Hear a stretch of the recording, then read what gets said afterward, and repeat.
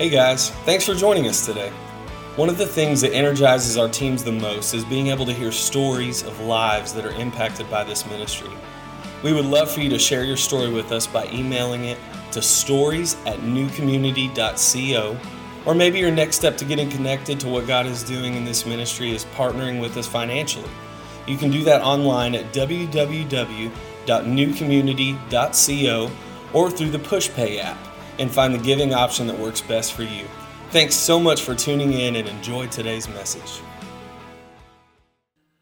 Well, good morning, church. I hope you guys are doing good this morning. And I know many of you have been out the past few weeks traveling for the holidays, and so it is good to see you back. And if you're our guest this morning and you're starting off 2017 by checking out New Community Church, I want to just extend a special welcome to you and say thanks for worshiping here with us this morning. And I'll start by introducing myself. My name is Aaron, and I am the lead pastor here at New Community Church. And we're glad that you're joining with us. We have been in this series called Step Out. And we've been walking through passages in the Bible. We've been in some of the historical books, so some of the older books of the Bible. And we've been walking through the life of different people and looking at how God has challenged them to step out. So some of them, it was their insecurities, it was fears that they had. Some of them had a horrible family history, and it was their past. And God was challenging them and has been challenging us through their life to step out and to step out into God's plan and God's purpose and to see God's power at work inside of us. And so we're continuing that series this morning by looking at the life of a man named Nehemiah. And this morning, if you're taking notes, you can write this down. We're going to be talking about this idea of God challenging us to step out into prayer.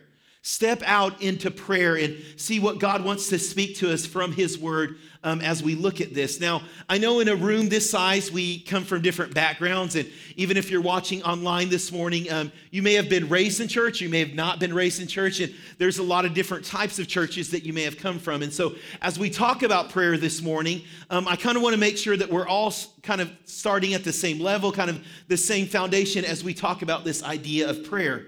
Prayer simply is this: it's a conversation that you have with God, okay? So it's the conversation that you have where you're talking with God and where you're listening and you're seeing what it is that He wants to say to you. And there's different types of prayer. And based on the background that you come from, if you were raised in church, you may have come from a mainline denomination where prayers were read, where when you came into service, there were certain prayers that you would repeat and they were kind of written down. And others of you may come from churches where you just kind of prayed what was on your heart. Some people in some churches, whenever you go to pray, you always kneel down. So if you come from some of those churches, maybe you expect when you come in here, there's little kneelers or kind of padded areas that you kind of bend down on whenever you go to pray. And other people, they stand up when they pray and they walk around. We all come from different attitudes of prayer that we may have, different postures that we pray. And there's no wrong way to pray. Okay, so there's not a better way if you stand up or sit down or kneel down or any of that. We can pray for the wrong things. Maybe we could pray with the wrong motives or the wrong attitudes, but there's not really a posture that the Bible gives us, okay? Prayer is simply this conversation with God. I remember when Sarah and I we were getting married and we were engaged. Sarah was a nanny for a family, and they came from a Catholic background, and so it was the first time I had ever been in Catholic services. All growing up, I attended churches like this, and so it was kind of different just to hear their liturgy and the prayers that you would repeat and those type of things, and kind of sitting down at different points, standing up, all of those different things. It was unique for me. And the little kids that she nannied, they were a part of our wedding. My dad officiated our wedding. And I can remember at the end of this ceremony, my dad asked everyone, before he pronounced us as man and wife, asked everyone to stand up and to pray with us. And my dad's a pastor, so when he prays, he gets after it, you guys. He's passionate. And so my dad begins to pray, and his volume goes up, like tears are coming down his face. He's praying God's blessing over our kids, over our grandkids, and he's getting pretty loud while he's praying. And this little boy that Sarah nannied, his name was Tommy. He nudges his mom during the middle of my dad's prayer, and he looks at his mom and he says, "Hey, why is Aaron's dad so mad?" And she's like, he's not mad. What are you talking about? And he's like, he's yelling right now. He's yelling at them. And I don't know if it kind of scared him. And she said, no, that's just the way they pray. They pray kind of differently, than we do in the Catholic Church. But he was super passionate about that. And once again, there's no right or wrong way to pray. You can pray at a louder volume. You can pray more quietly. But it's this conversation that we have with God. You may have never thought about this, but there's actually different types of prayer.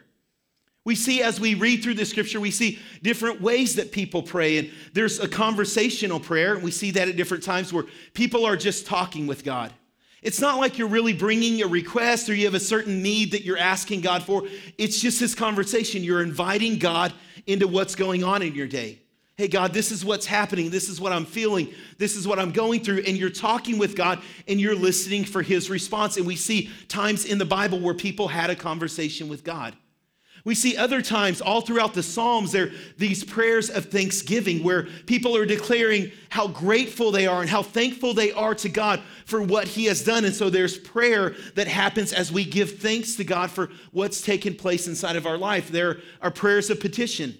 And that's where maybe you're sick or something's going on. You have a financial need. You have a broken relationship, something. And you're petitioning God. You're coming to God with the need. God, here's what's going on in my life, and I need you to show up. I need you to do something.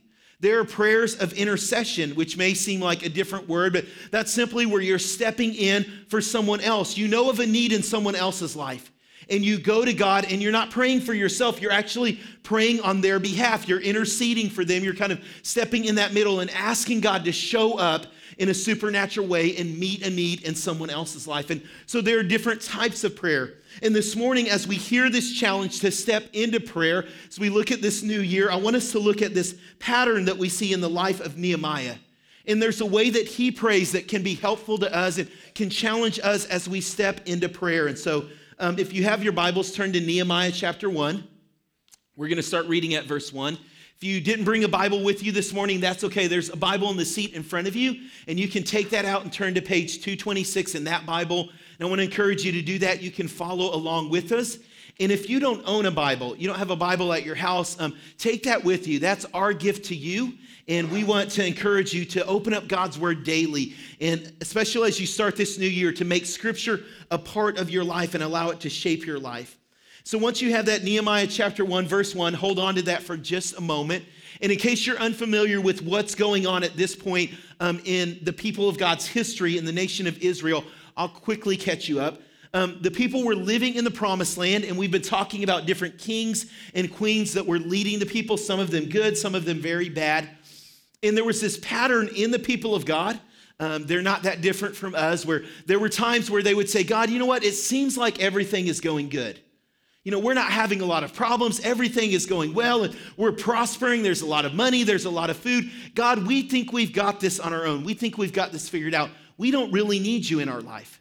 And the people of God would go and they would worship false gods and false idols, and they would tell God, hey, we don't really want you in our life. We're going to do this on our own. And God would say, okay, if that's really what you want, if you don't want my hand of blessing, my hand of provision, then I'll let you try to do it on your own. And other nations would come in.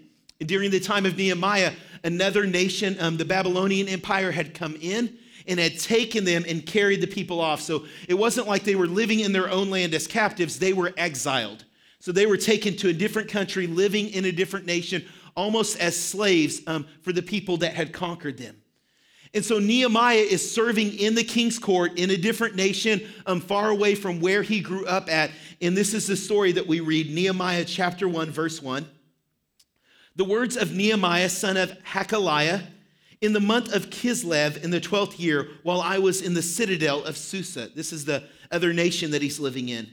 Hanani, one of my brothers, came from Judah with some other men, and I questioned them about the Jewish remnant that had survived the exile and also about Jerusalem.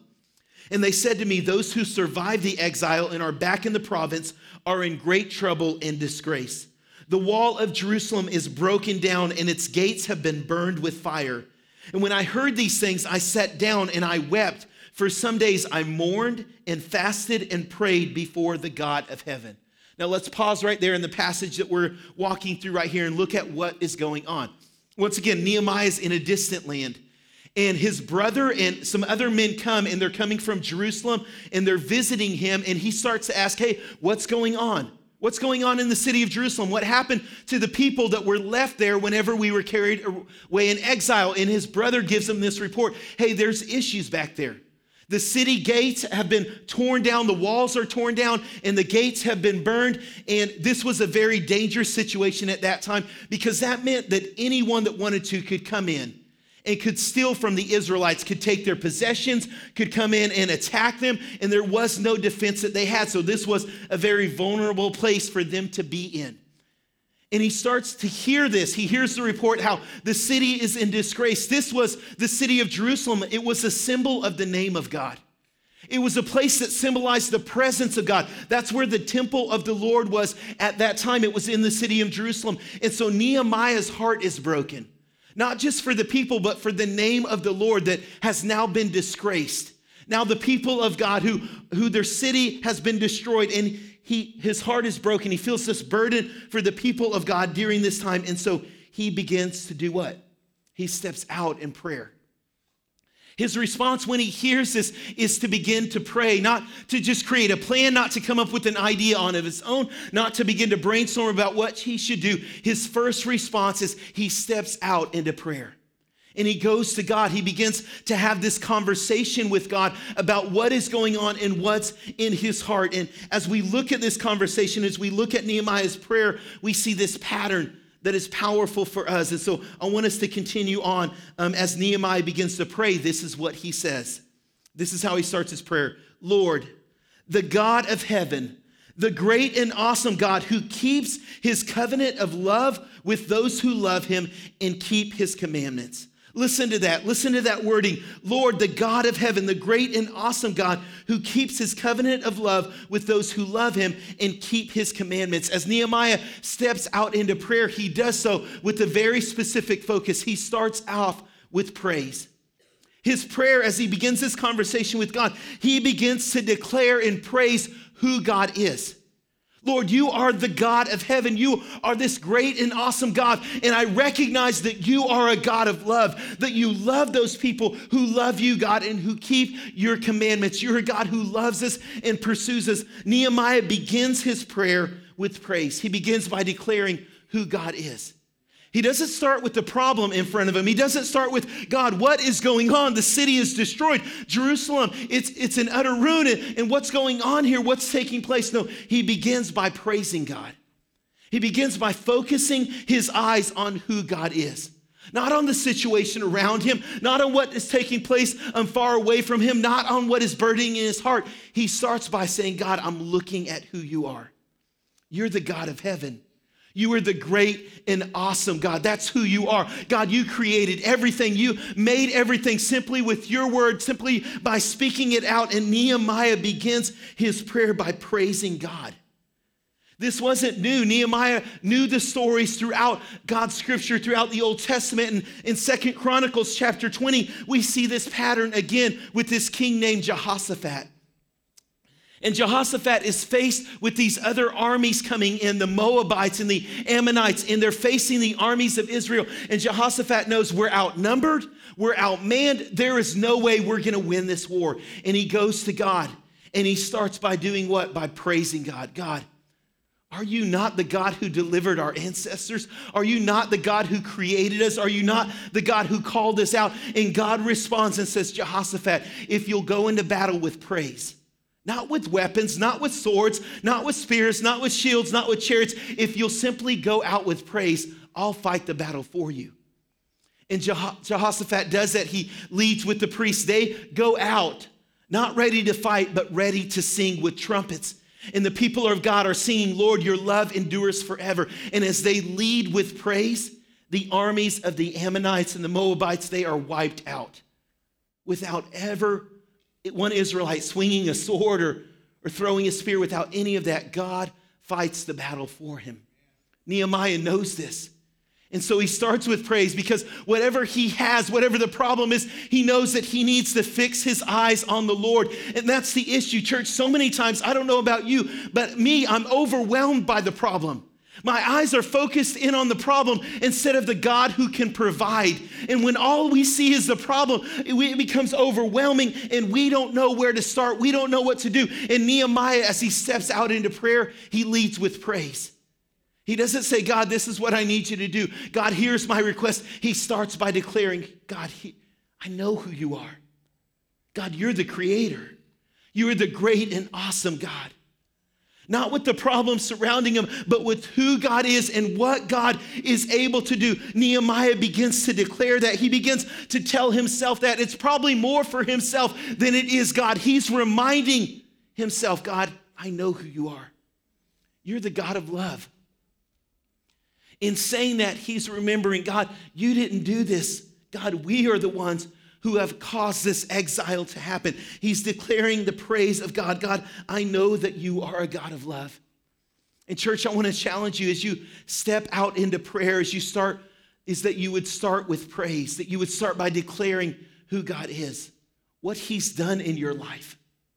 What has he done? His salvation, his redemption, his protection, whatever it is, that you would begin to praise him and remember who God is and what he is able to accomplish, not just focusing in on the problem. The word of God challenges us with this. In Psalms chapter 96, verse 1, it says this, sing a new song unto the Lord.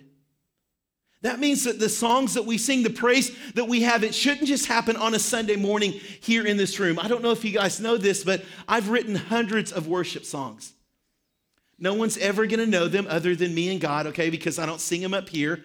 I'm not a good singer, okay, and the Bible doesn't say that I have to be, but it does challenge me to praise God. And it challenges you to praise God. It challenges you to come up with your own song, with your own praise, with your own worship to God. Not just relying on some of the amazing songs that Pastor Jason sings up here, but in your own words, you would declare the goodness of God. Whenever you wake up in the morning, whenever you're headed to work, before you turn on the radio, that you would start your day, that you would step out into prayer, but you would let it begin with praise. And you would start to declare, God, this is your salvation in my life. God, I was messed up. I had addictions. I had sin. There were things that had a hold of me, but God, you're the one who saved me. And you start to, in your own words, you start to talk about the redemption of God, healing that has happened when your body, when you were sick, when you were facing some disease, and God showed up and miraculously healed you. In your own words, you begin to sing the goodness of God.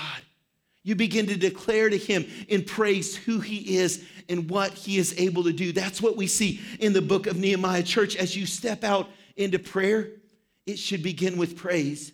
Your eyes should be fixed on the Lord, not on what's going on around you, but fixed on the God of heaven and what he is able to do. That's what Nehemiah does.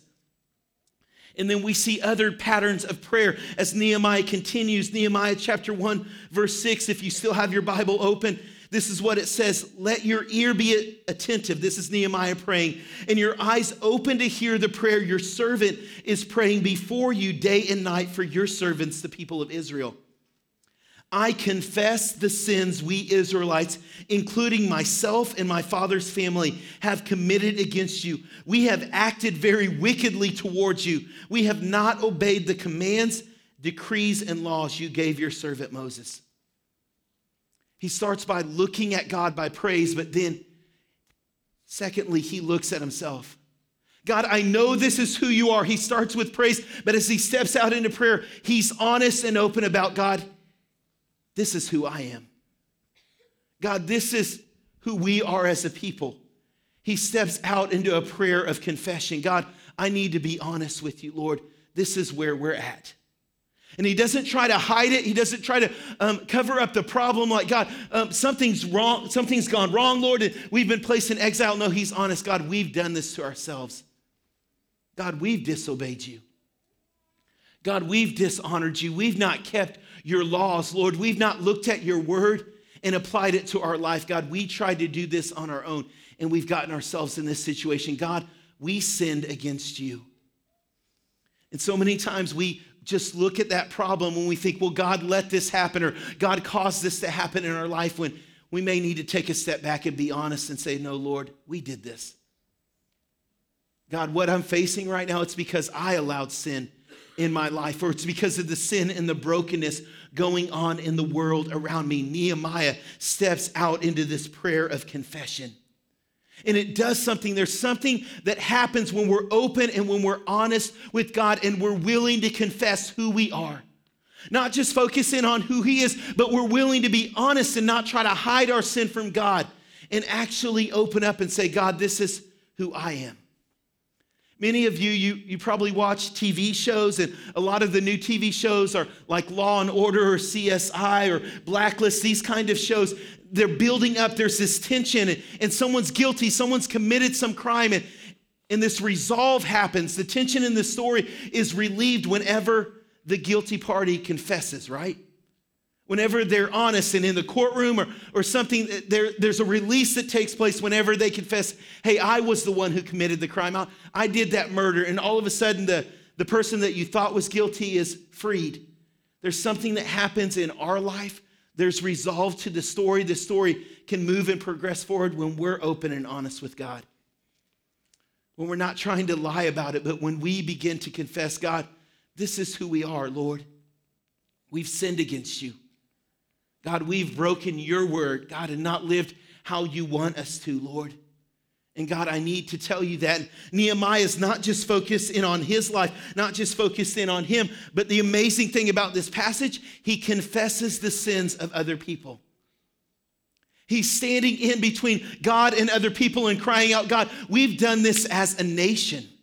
God, we've done this as a people. We've sinned against you as a whole people, Lord, and that's why we are in exile. And I want you to just stop and think, how many of your prayers revolve around you? I know so many of mine, they're about my life. And we see in Nehemiah, he's not just concerned about himself, he's praying for his family members. He's praying for friends. He's praying for people that he knows, people that he's around, and he's confessing their sin to God, saying, God, we've done this, Lord. We've wronged you, God. And I think how many of us, when we look at the problems that our world is facing, we're so quick to point the finger, to fault someone else, some political party or someone that's leading our nation, when maybe the first thing that we need to do is to step out into a prayer of confession and say, God, it's sin. The racial division, the disunity in our nation, it's not because of some political party. It's because of sin, you guys. The brokenness that we see in our nation, the confusion and all of this, the hurt and the pain that's happening, the destruction and the death, it's because of sin, you guys. It's not because of a person. It's we have allowed sin to overtake our life. And we, as the church, we need to stand in the gap. And like Nehemiah, we need to feel that burden that he felt as he wept and as he mourned and he cried out, not for a need in his own life, but for his people. And he said, God, we have been a sinful people, Lord. I'm confessing that to you, God. We've not upheld your word. In church, our prayers can't just be about us. Our spiritual life can't just revolve all the time about who we are. We need to take time in your personal times throughout this week that you turn your face towards others and you begin to cry out on their behalf to God for people that God has placed around you. Those people in your workplace who you know their marriage is failing, their lives are broken, they're struggling students, those other students that are in your class that God has placed around you. You're there for a reason. And it's time that as we step out in prayer, we not only pray for the needs in our life, we begin to confess and pray for the needs in other people's life. That's what we see Nehemiah did. He was crying out and confessing and being honest with God for the needs of others. This last thing that we see in his prayer is this. In Nehemiah chapter 1, verse 10, it says this as he concludes his prayer. God, they are your servants and your people who you redeemed by your great strength and your mighty hand. So Lord, let your ear be attentive to the prayer of this your servant and to the prayer of your servants who delight in revering your name.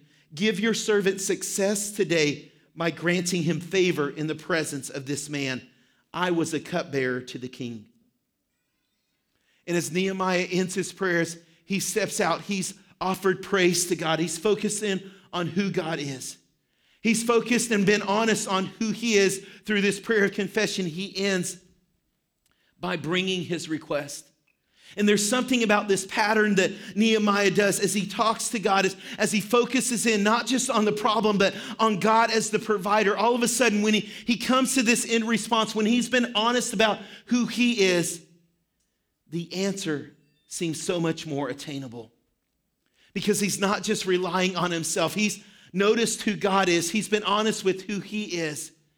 And now he knows, God, I need your help. I can't do this by myself.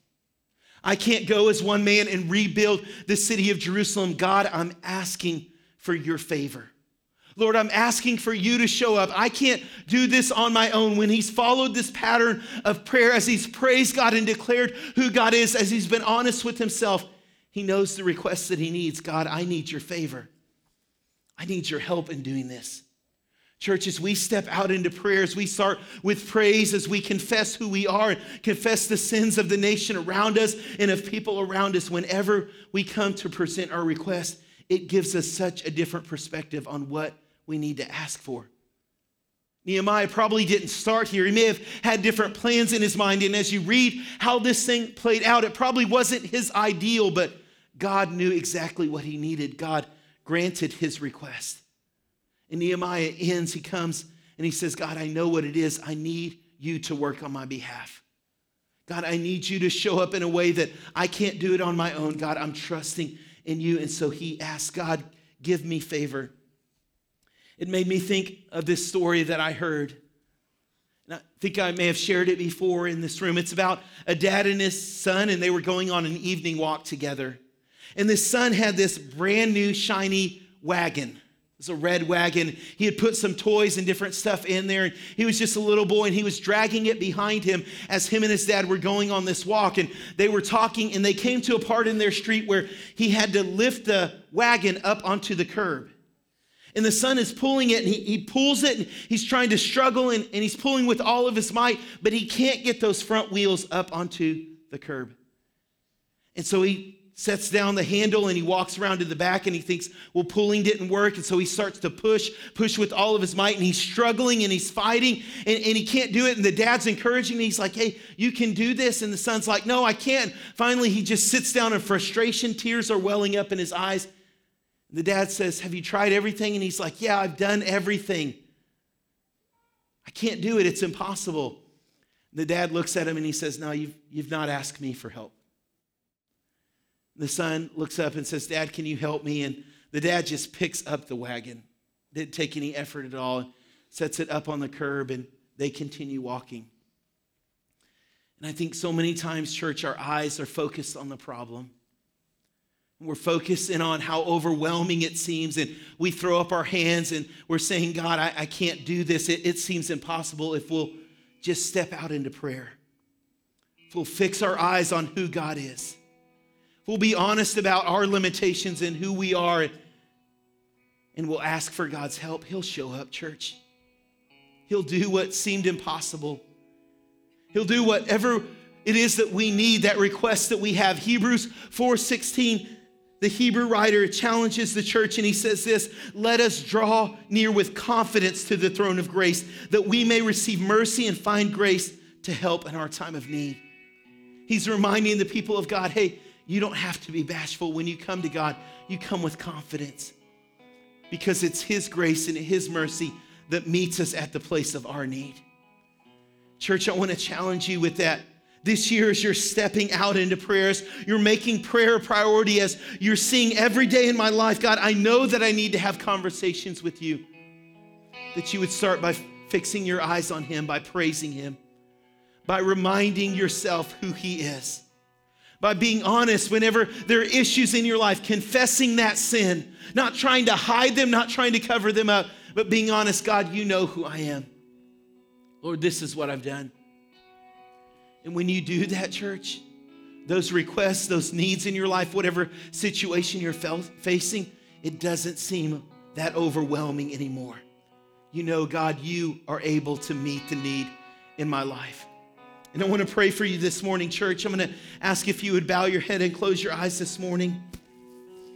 I just want to ask if there's anyone, and as you're starting off this year, as we've been talking about conversations, having a conversation with God, you would be honest and you would say, Aaron, I don't even know where to start. Maybe you're like the people of God, and like we've all been at one point where you're still trying to do it on your own and you're trying to fix your life by yourself, but you're quickly realizing that you can't. You can't do it on your own. And Jesus is here this morning. He's inviting you into a relationship with him.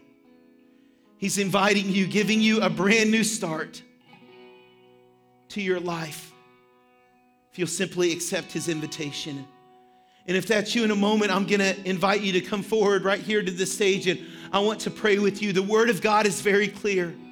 It says that we've all sinned, we've all messed up, we've all broken our relationship with God, and we're separated from him. And although we can't fix it on our own, God knew that, and so he gave his son. Jesus came and he died on the cross. He gave his life for you and for me to cover our sins and to restore us back into a right relationship with God. And this morning, if you're here and you're saying, man, I need that fresh start. I need to be honest with God about who I am and not try to cover up my sins. I need that right relationship with God. If that's you, would you just stand up right where you're at and come forward? I want to pray with you. God's here this morning. He's inviting you. I'll wait just a moment. Don't want you to miss this opportunity. If God's tugging at your heart, if you feel something inside of you and you know you need to respond.